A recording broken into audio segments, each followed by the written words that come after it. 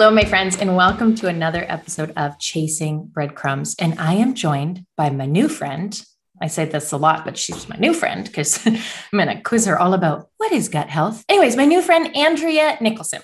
So Andrea helps driven, successful, health-minded people who are trying to live a healthy life but aren't getting the results they're looking for to find personalized health and healing solutions so they can live an adventure-filled life. Ding, ding, ding with personalized. Oh, we're going to get into all that. Using over a decade of experience in the health industry, training as a nutrition therapist master and a restorative wellness practitioner, she creates personalized, ding, ding, ding, packages to give clients confidence in choosing the right foods for their body. No one size fits all, uses functional testing and other cutting edge technologies to uncover underlying imbalances and provides them with the tools they need to navigate their unique needs so they can always get the results they want. And I've already warned my dear friend, Andrea, that I have about 7 million questions that I'm going to try to fit into a 45-minute discussion. So we'll see how I do. But yeah, hi, Andrea. Hi, thank you so much for having me. This is going to be a lot of fun. Oh, we're going to have so much fun. Okay. We will start with of course, the story question that I always like to start with my guests, which is, tell us about your story. And specifically, what I'd love to hear from you are those breadcrumbs that you followed, those little hints and nudges that kind of got you to where you are now. Because most 16-year-olds aren't like, I know what I'm going to do. I'm going to be an expert in gut health and I'm going to be a nutrition therapist master. And I'm going to be like, there were moments that brought you here. So tell us what some of those were. Yeah. I think for a lot of it, like most health professionals or really people that go into lots of things, it's because we have our own story. And so This wasn't actually my career choice from the beginning. I actually went into forensic science initially and worked in that field for 15 years. But throughout that journey, I was on my own health journey. I had slowly started gaining weight from my teenage years on. I had a terrible diet as a kid, even though I was always really interested in health. My original career path was actually medicine and then ended up pivoting into forensics. But I think for me, I was always interested in health, but I didn't always live it. And so like a lot of us, I was gaining weight. My cholesterol was getting worse. I was getting, just bloated and I didn't feel good. And it just finally hit me that I had to make a change. My birth family, actually, I was adopted as an infant, but my biological family all died young from heart disease. Like the men younger than 70, the women younger than 50, including my birth mother who passed away at 49. And so by the time I hit my mid 20s, I had this kind of epiphany moment that I was headed down that same path. And that meant I was already halfway through my life if I followed in those footsteps. And did you, sorry, I'm gonna, now you're just adding questions to the list here, my friend. Okay. And did this epiphany of like, oh, I've got to figure this out. Did that happen as a direct result of finding out your biological family's health history? Or was it just kind of a collection of things that all came together at once to make you go, oh, okay, I gotta get underneath this? I wish I could say that I took it seriously from the minute I found that information out, but no, it ended up being you're like, oh, that's a stinker. And then went on with like, got it. Yeah. Okay. I found out at 15 years old that my mom had passed away and kind of got more information around that detail. And so it was always like in the back of my mind, but it didn't really make me make changes at that stage. I mean, in fairness to you, teenagers are, we feel pretty invulnerable, don't we? So that's fair. I'll give you that one. Okay. And I didn't have any outward signs of issues at that age. I wasn't overweight. I was an athlete-ish. I was never great as an athlete, but I was active and I wasn't, I didn't have overt problems. And so it was just kind of like, okay, that's something I need to pay attention to, but I wasn't motivated to really do anything. It wasn't until really things started changing and I was gaining the weight and I was starting to see heart disease developing in my 20s.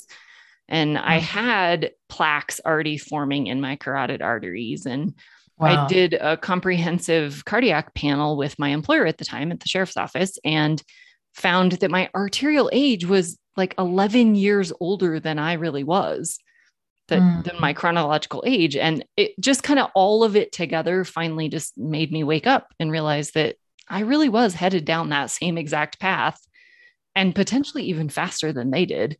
That being more than halfway through my life already in my 20s was just really not okay. And so that was kind of my wake up call. Wow.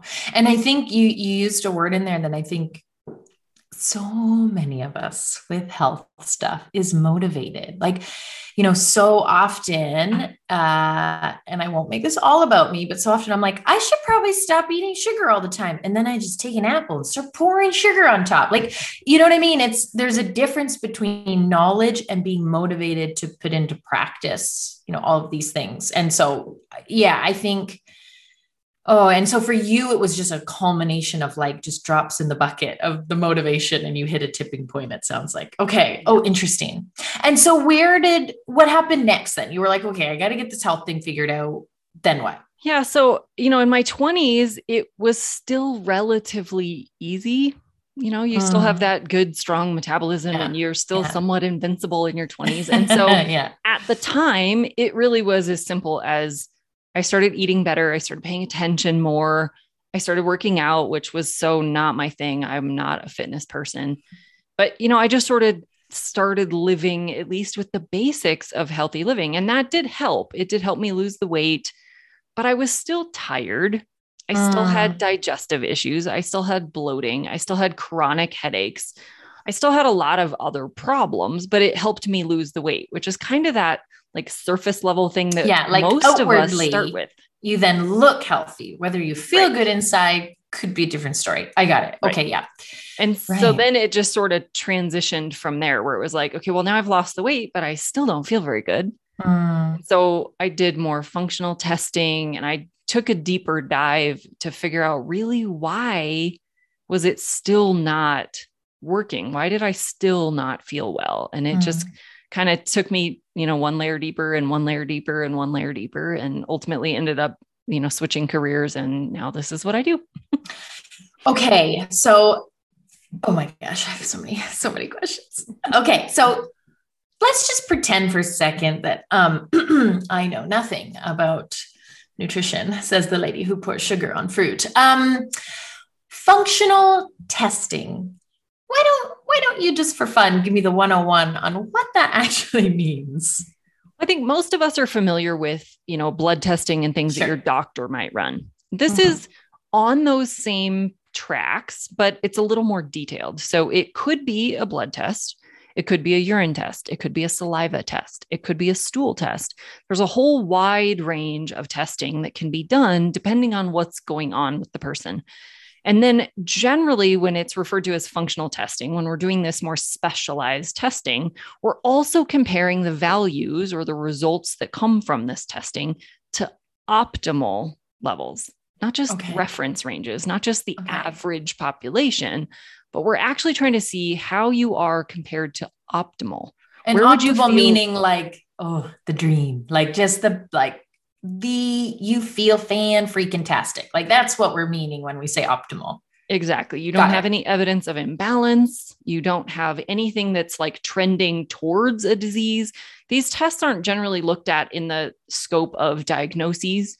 That's not the point. We're not trying to diagnose disease or treat an illness. They're telling us where the imbalances are so that we can try to bring that back into balance. Because when you're in balance, you're generally healthy. And so we're trying to find those imbalances and bring it back in. Okay. And I'm guessing that's where you use the word personalized. And I know when we first, got into touch with each other and I was like, surely there's not like one right thing for everyone. You're like, no, oh my God, no. Like what is correct for this person and this, whatever their hormone stuff is and their gut health, which I want to get into, will not be correct for the next person. So I'm assuming that also informs, to your point, like what is actually the correct thing for that individual versus, one of my pet peeves with knowing, I don't know about nutrition. So I see stuff in the newspaper that's like, blueberries are good for you. I'm like, yeah, and they probably are. Like blueberries, that seems like a safe bet. But like, what else are you? What else is going on to the plate? Because it's not like you can't just go, well, I'm eating blueberries, so I'm good. No cancer for me. Like it doesn't work that way. Absolutely. And in reality, blueberries might actually be something you're sensitive to. So they might actually be the exact wrong food for you. Right. Right. That's where the personalization really has to come in. What Yeah. medications are you on? How active are you? Where do you live? What else are you eating? What does your overall composition look like? What exercise are you doing? What kind of exercise? How intensely? How stressful is your job? How much are you sleeping? There's just so many factors that I can't just say, eat more broccoli and chicken Yeah. and you'll be super healthy. And you're good. Thumbs up. Those might actually be the wrong foods for you. So Yeah. we really Oh do have to gosh. take into personal account, and not only like food sensitivities and those kinds of things that can change which foods are right for you, but what do you like? It doesn't do you any good for me to sit here and tell you you should eat these 5 things that you're like, I don't like any of these. You're not going to stick with that. It's never going to work. Oh my God. You So have true. to actually be interested in the foods that you are going to consume, and they really need to be the right foods for you and your goals. Yeah. Oh, it's like this perfect kind of combination, perfect, not the best word. You know what I mean? This like combination of what are you actually going to eat? Not just tell me you're going to eat and then go back to your daily life. And be like, I'm not eating those like peaches. I hate peaches. Like, what are you actually going to realistically eat? And I think that is, I admit, where I struggle sometimes with the health and wellness industry is look, it'd be great if I was motivated to work out 3 times a day and go for 2 walks every day and only eat plant-based nutrition but I'm not. So I'm not going to do that. I should. Sure. Fine. You're right. I should, but I'm not. So can we find something that I might actually realistically do? And I love that that's part of your personalization too, is like that motivation word. Like, are you going to do this? Because there's no point if you're not. Right. Oh, so good. And it may also be something that like maybe someday you will, but that's not where we start at. Like things will change. Such a good point. There's foods that I eat now that I would never have touched as a kid. And there are things that I loved as a kid that I wouldn't touch now. Yeah. And same thing with exercise. Like it just changes. And so sometimes we just have to be willing to start where we are, make whatever changes we're willing to make, and know that you can always take it to the next level later, or you can always pivot and make a change later. You don't have to start at perfection today. Yeah. Or also like, we're not talking about this is now your diet for the rest of your life. Like you never get to eat peaches again. I don't know why. I think because peaches are in season in my province, by the way. I keep thinking about peaches. Anyway, like it's just, this is correct now.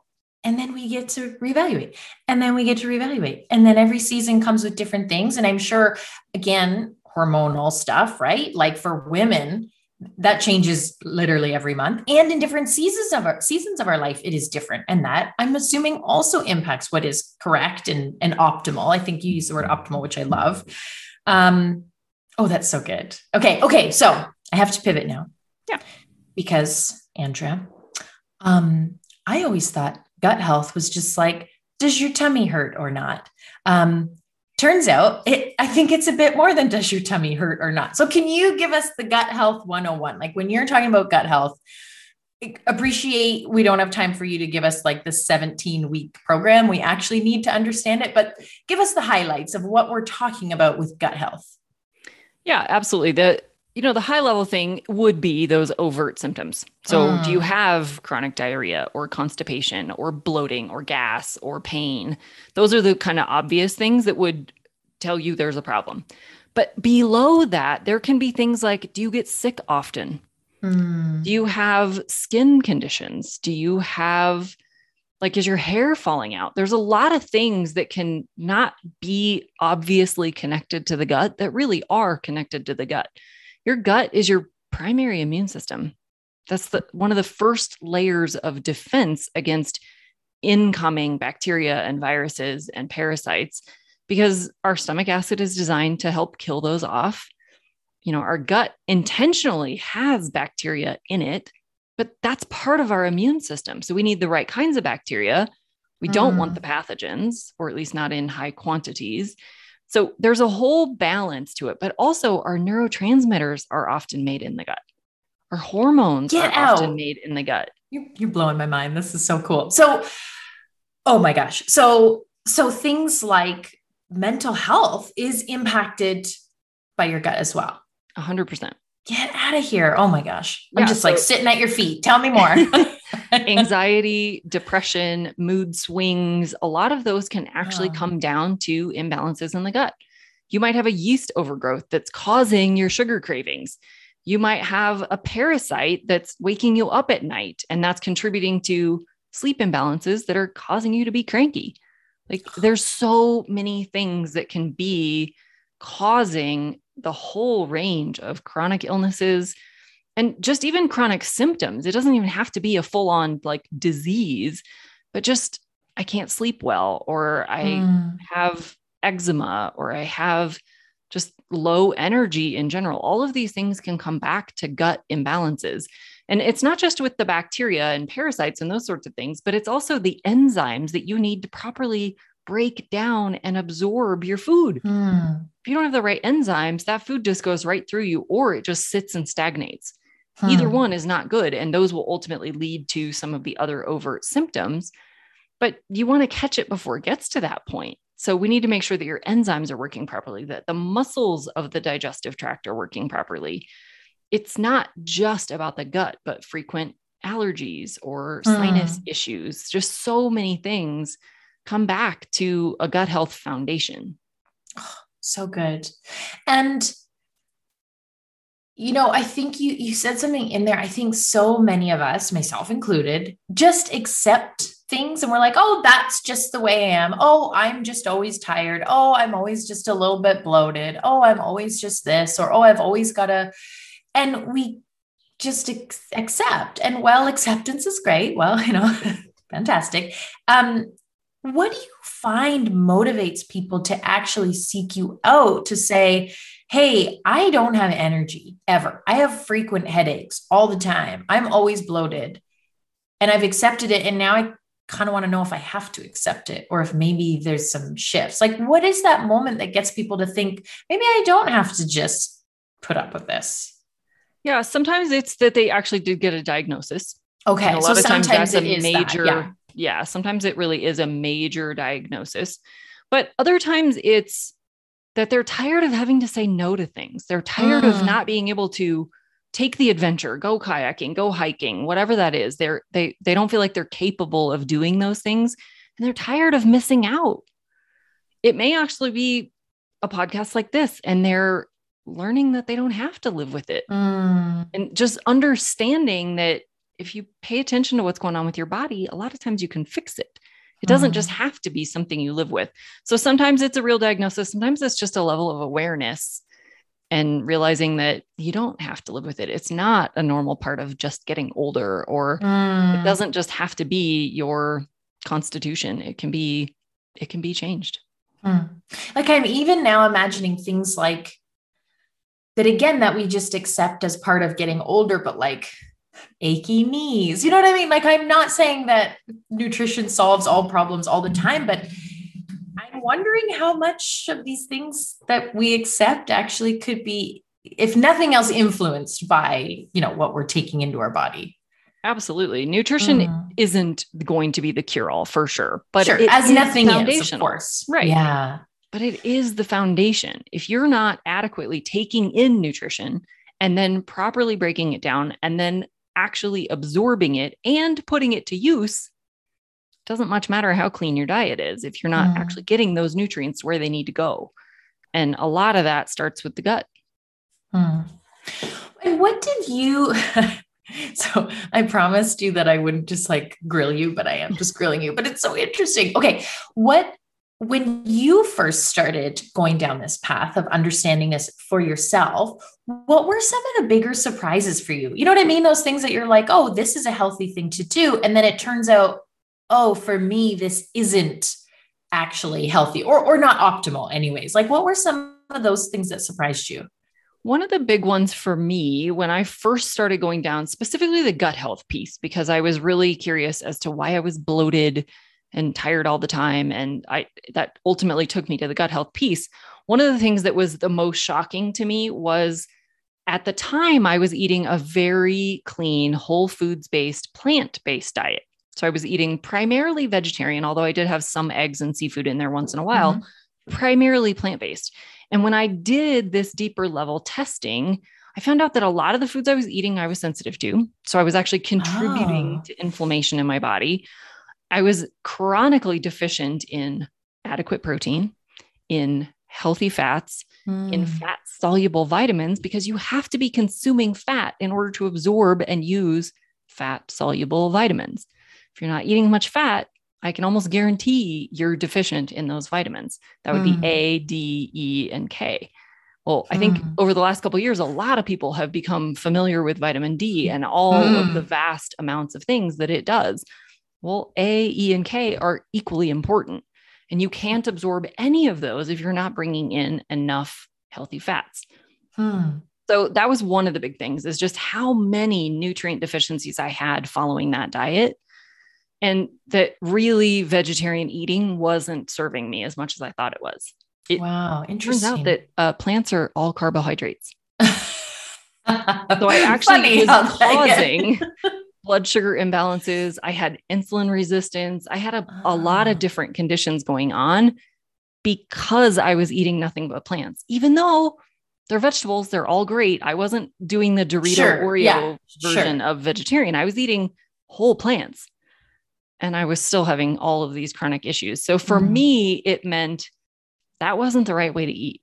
Mm. And I think that's actually a pretty common thing, especially with the healthy fats and the proteins. It's really difficult to get adequate protein specifically from a vegetarian diet. You can do it, but it's very difficult. You have to pair things properly. You have to Mm. supplement properly. There's a lot to it. Most people aren't putting that much love, that much effort in. And so you end up with these deficiencies that do lead to muscle loss, bone loss, Mm. digestive issues. You need protein to stimulate your digestive system to actually Mm. release some of the enzymes. If you're not eating enough protein, you're not stimulating stomach acid release. You're not stimulating some of the enzymes to be released to then break down your food. So it leads to Mm. all of the chronic digestive problems when you're not taking in the right food to begin with. So for me, vegetarian diet was just all wrong. And I really did need to add back in the animal proteins. Wow. Oh, and I exactly what you said. Like this wasn't you eating Doritos and Oreos. Like you were eating very healthy food, but was it optimal for you? Not so much. Oh my Right. goodness. Okay. So, okay, what? Okay, I'm just gonna admit to you, I I have a love affair with sugar, Andrea. Like real. I love it. I know I quote unquote shouldn't, but I do. So talk to me about why maybe adding spoonfuls of sugar onto things is possibly an incorrect choice for me, knowing you haven't seen my testing and you haven't run any, lab work on me, but it's probably a safe bet that maybe I shouldn't for my body eat so much sugar. So tell me, convince me why I might want to break up with my best friend sugar. Well, there's a bunch of different reasons. For one, it's not providing any nutrition.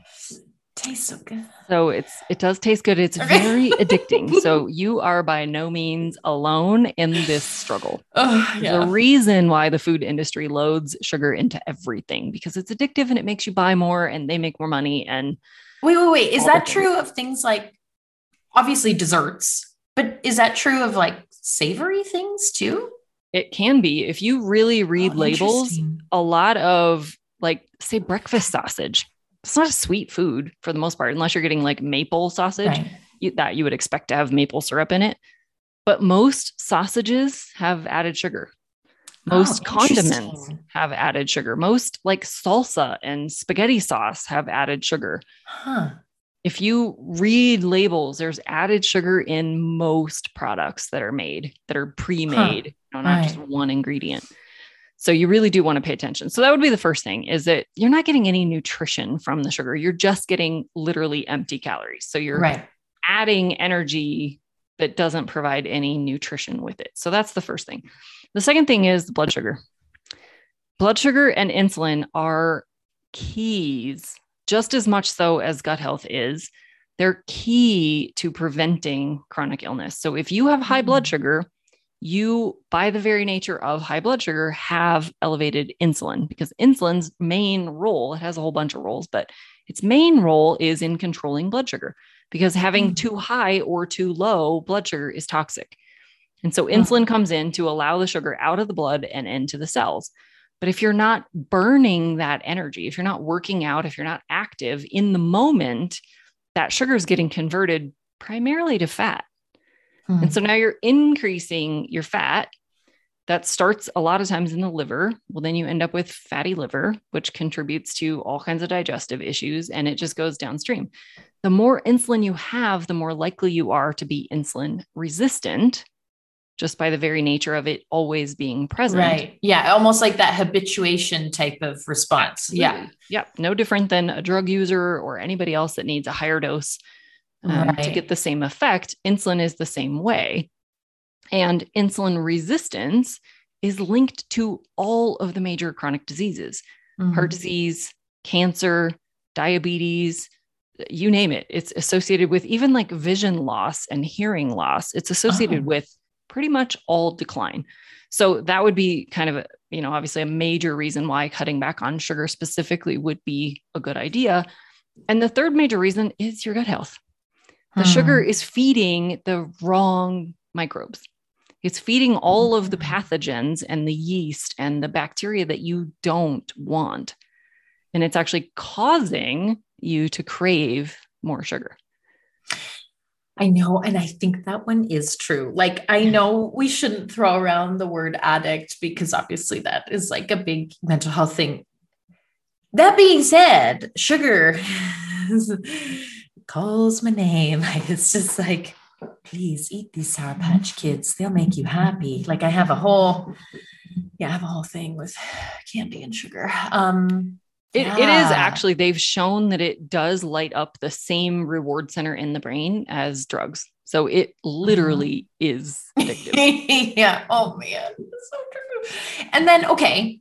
So let's say for a second, a listener and or myself is like, that sounds great, but I can't do it. Like, what do you feel like would be a baby step? Like, what do you suggest to people who are like, I can't go cold turkey. Can't do it. I need my Sour Patch Kids. What could be like, just like stepping in the right direction, like a substitution or a different, something to add? Like, what would you say? Yeah, I think there's a lot of different strategies. So it kind of depends on what that treat is that you're really struggling to give up. So there could be a substitution that we could put in place that would be still fulfilling that, sweet treat, but maybe doesn't have as many added sugars or added chemicals in it. That would be at least a healthier version that maybe would even provide some nutrition along with it. There are some other sweeteners that aren't, or so far have not been found to be harmful. So for some people, that's like stevia. Not everybody likes the taste of stevia, so that one doesn't work for everyone. But one that a lot of people do seem to really like, or two, I guess, would be monk fruit. And allulose is a newer kid on the block, but it's actually both of those are showing beneficial attributes for gut health and nutrition and some of those things. So those would be two that I think really do work well for a lot of people. And there's more and more products that are on the market now that have those as sweeteners instead of so much added sugar. Some combine, and so you end up with a couple different kinds. You might have some real sugar and some of these sweeteners, and some just wholly replace the sugar with these other sweeteners. So I think that can be a good baby step. It's still not optimal because generally these things are still in lower quality foods, but they can be a great stepping stone to get off of the fully artificial or fully raw sugar, form that doesn't have the nutritive value. So that can be a good baby step. Another one would just be looking at the rest of your diet.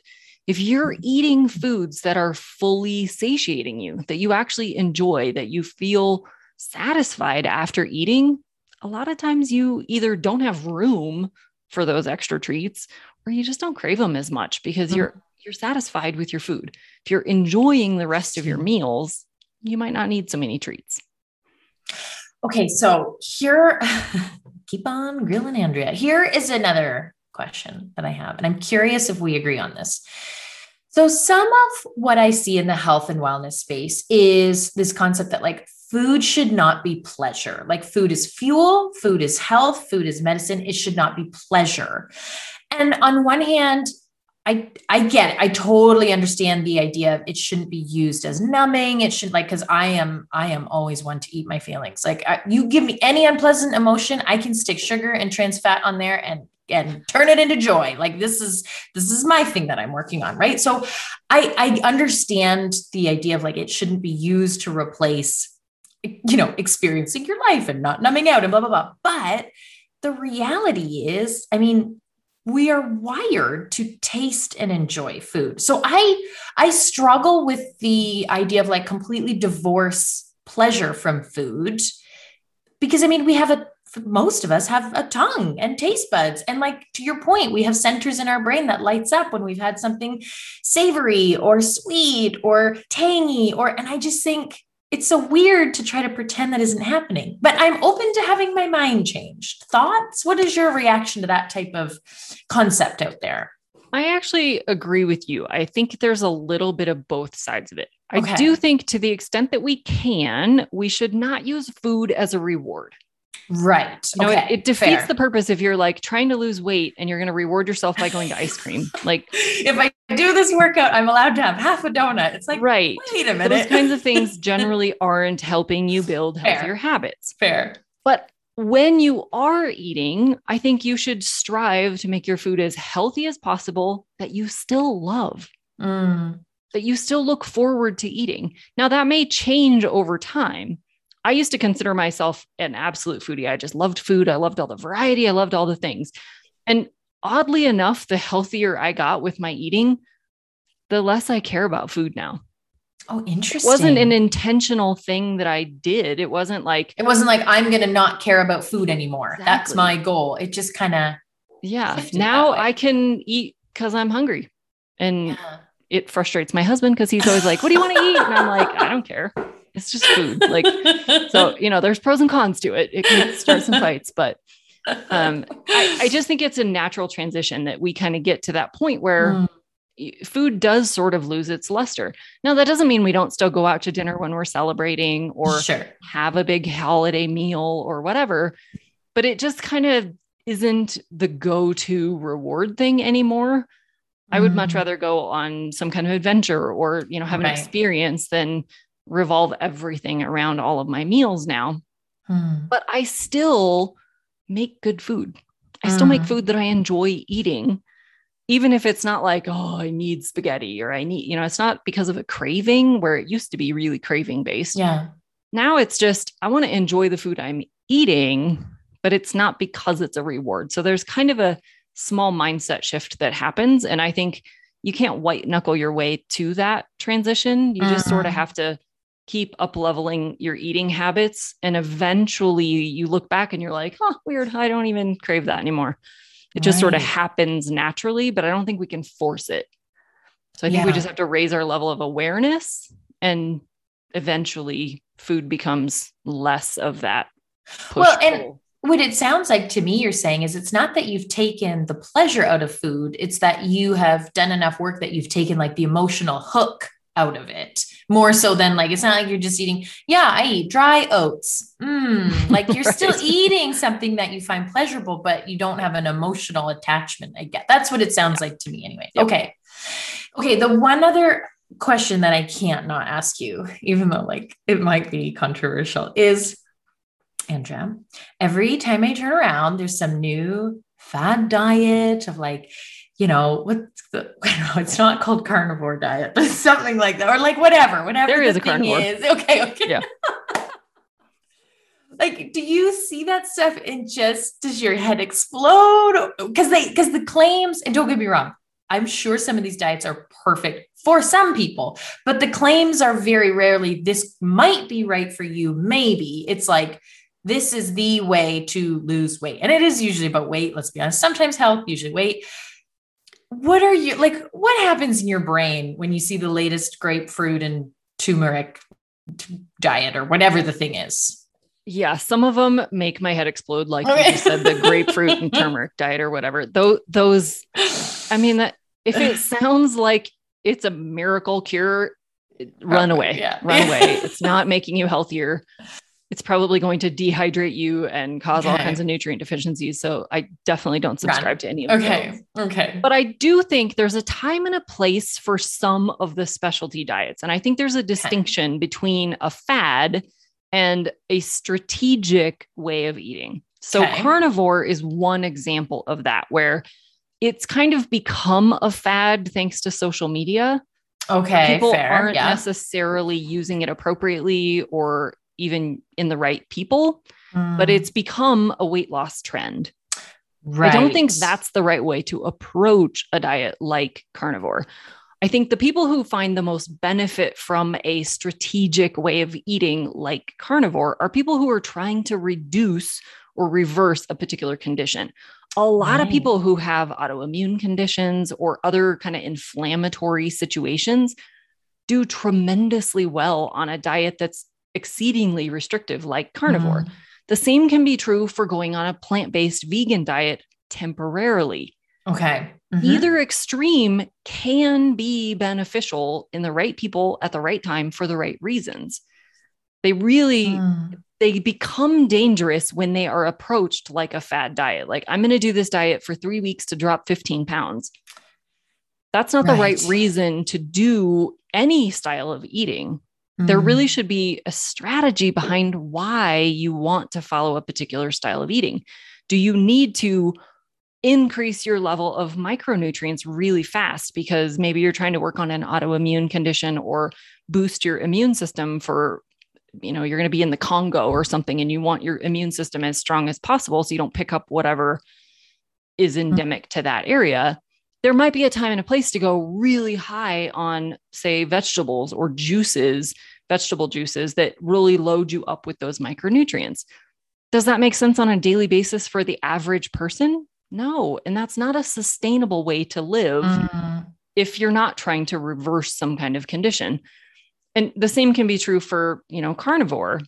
That one is tremendously valuable for people with certain autoimmune conditions because you're removing a lot of the plant toxins that are causing the flares, like Mm. gluten and oxalates I and was phytic going to acid. ask you about gluten and why it's, yeah, the gluten seems to have become public enemy number one. And I'm so curious about that.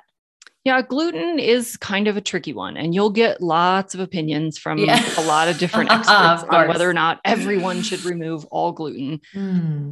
I'm not 100% on the train that everyone should remove it all the time. I do think it's a very common irritant to the body. So Mm. most of us aren't true celiac, but a lot of people are. And so distinguishing that is important Mm. because if you are celiac, you do need to remove it forever. Mm-hmm. But there's a lot of people that are not celiac, but that are sensitive to gluten. And so that means it's causing an inflammation in your body. And a lot of times that's dose dependent. So some people can have some gluten, but not a lot of gluten. Okay. And some people can have certain forms of it. Like, a lot of people find if they go to Europe, they can eat pasta and bread and have no problems. But when they come Hmm. back home here to the US, they can't even eat a basic piece of bread that's, whole grain and the top quality bread that they can find. It's a completely different product. And so Hmm. sometimes there's particular sources that people do well with. And, some people just can't do it at all. Some people can do small amounts, and some people don't seem to be bothered by it at all. There's probably a lot of genetics behind that. There's probably a Right. lot of other, like, bacterial influences and things that we don't even know yet. But that's just the reality. It works really well for some people and really poorly for others, and everything in between for the rest of us. Hmm. Oh my gosh. Okay. So, as much as I could quiz you all day, I mean, you do have a life to get back to. So, so one question that I do want to ask you, because to your point, like this is such a individual thing. What would be one experiment that you would love for people to try in their day-to-day life to just get a better handle on what is correct for them? And, huge thing, obviously a one would be to get in touch with you because they find maybe you don't have a chance to run labs and stuff on a half an hour call, but you could at least help guide a little bit. But aside from that, what would be an experiment people could try to start figuring this out for themselves?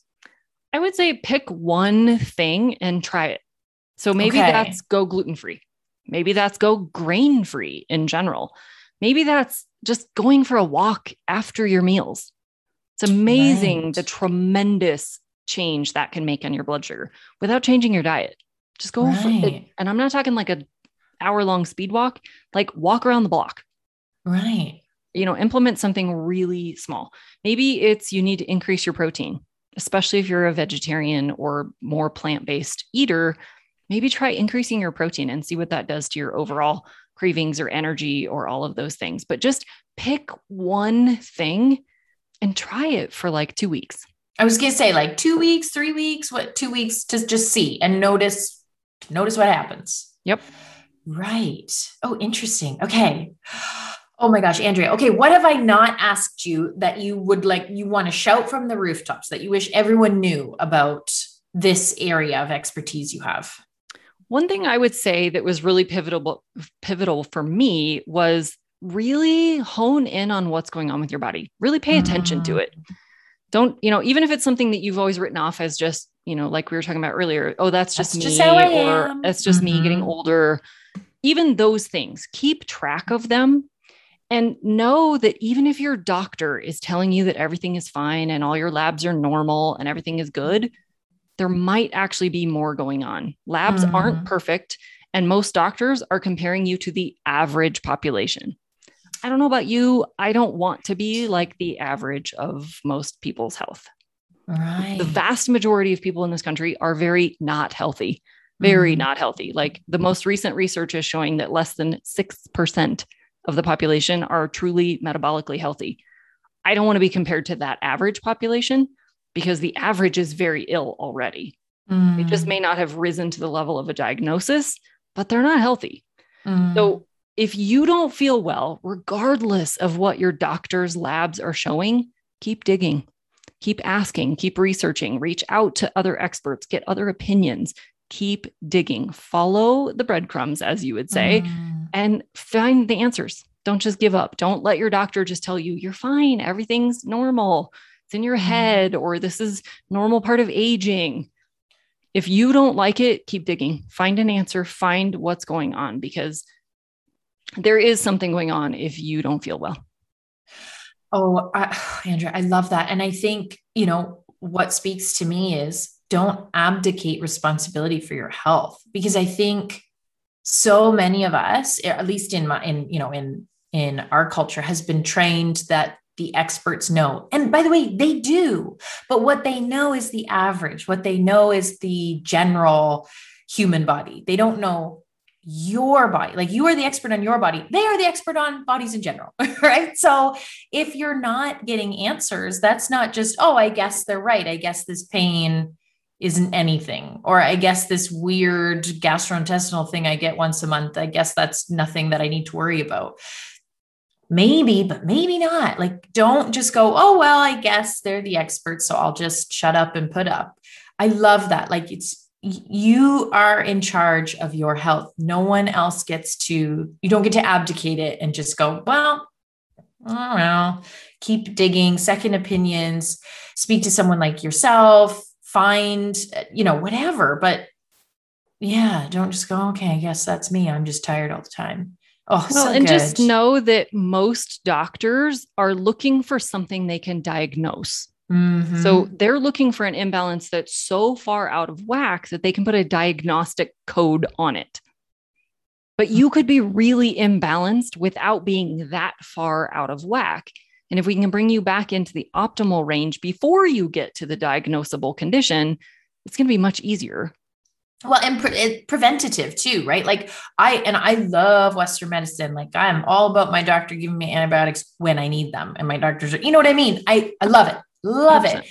And it's not preventative though. Like, I don't proactively meet with my GP and he's just like, so how's it going? Like, that doesn't happen. I go in when I'm ill, but there's no preventative. And not because they probably don't even want to, but it's a tapped out system and blah, blah, blah, blah, blah. So yeah, to your point, do you want to wait until you have type 2 diabetes or heart disease or do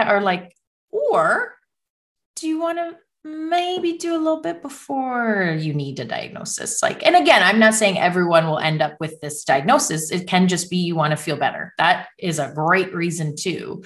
Yeah, but I love that because you're right. They're looking for a very off the charts imbalance that there's a label for, and let's be honest, a medication for of some kind. And maybe, yeah, maybe maybe you don't need to be at that point to change some things. Yeah. My goal is to try to educate people enough to know that they can take control long before that stage.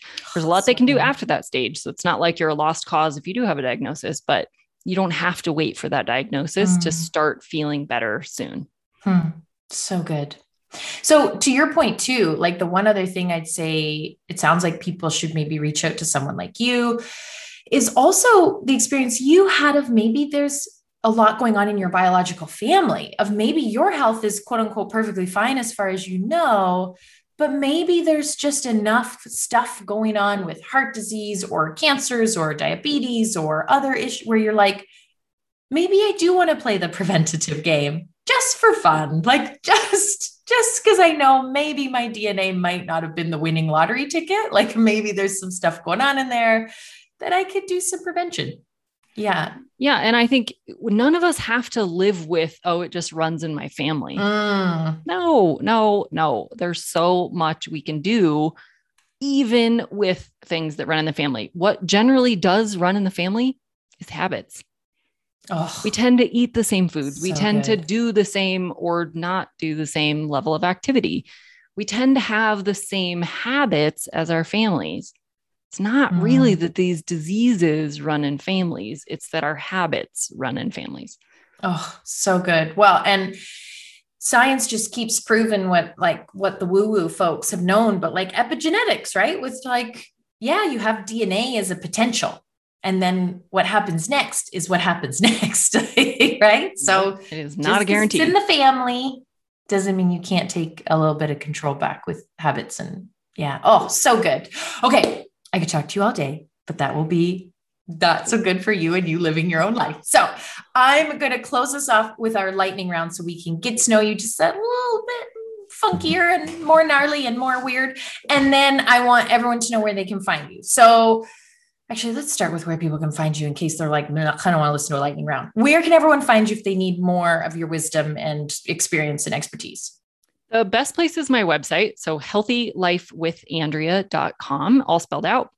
That's where you can link to my podcast, which is the Holistic Health Bites, bite-sized episodes that cover various health topics. I also have an email list. I send at least one email a week with just additional healthy information, tips, that kind of thing, blog articles, all of the things. And you can, of course, reach me there as well. So good. And we will put the link here as well in the show notes. Okay, Andrea, lightning round.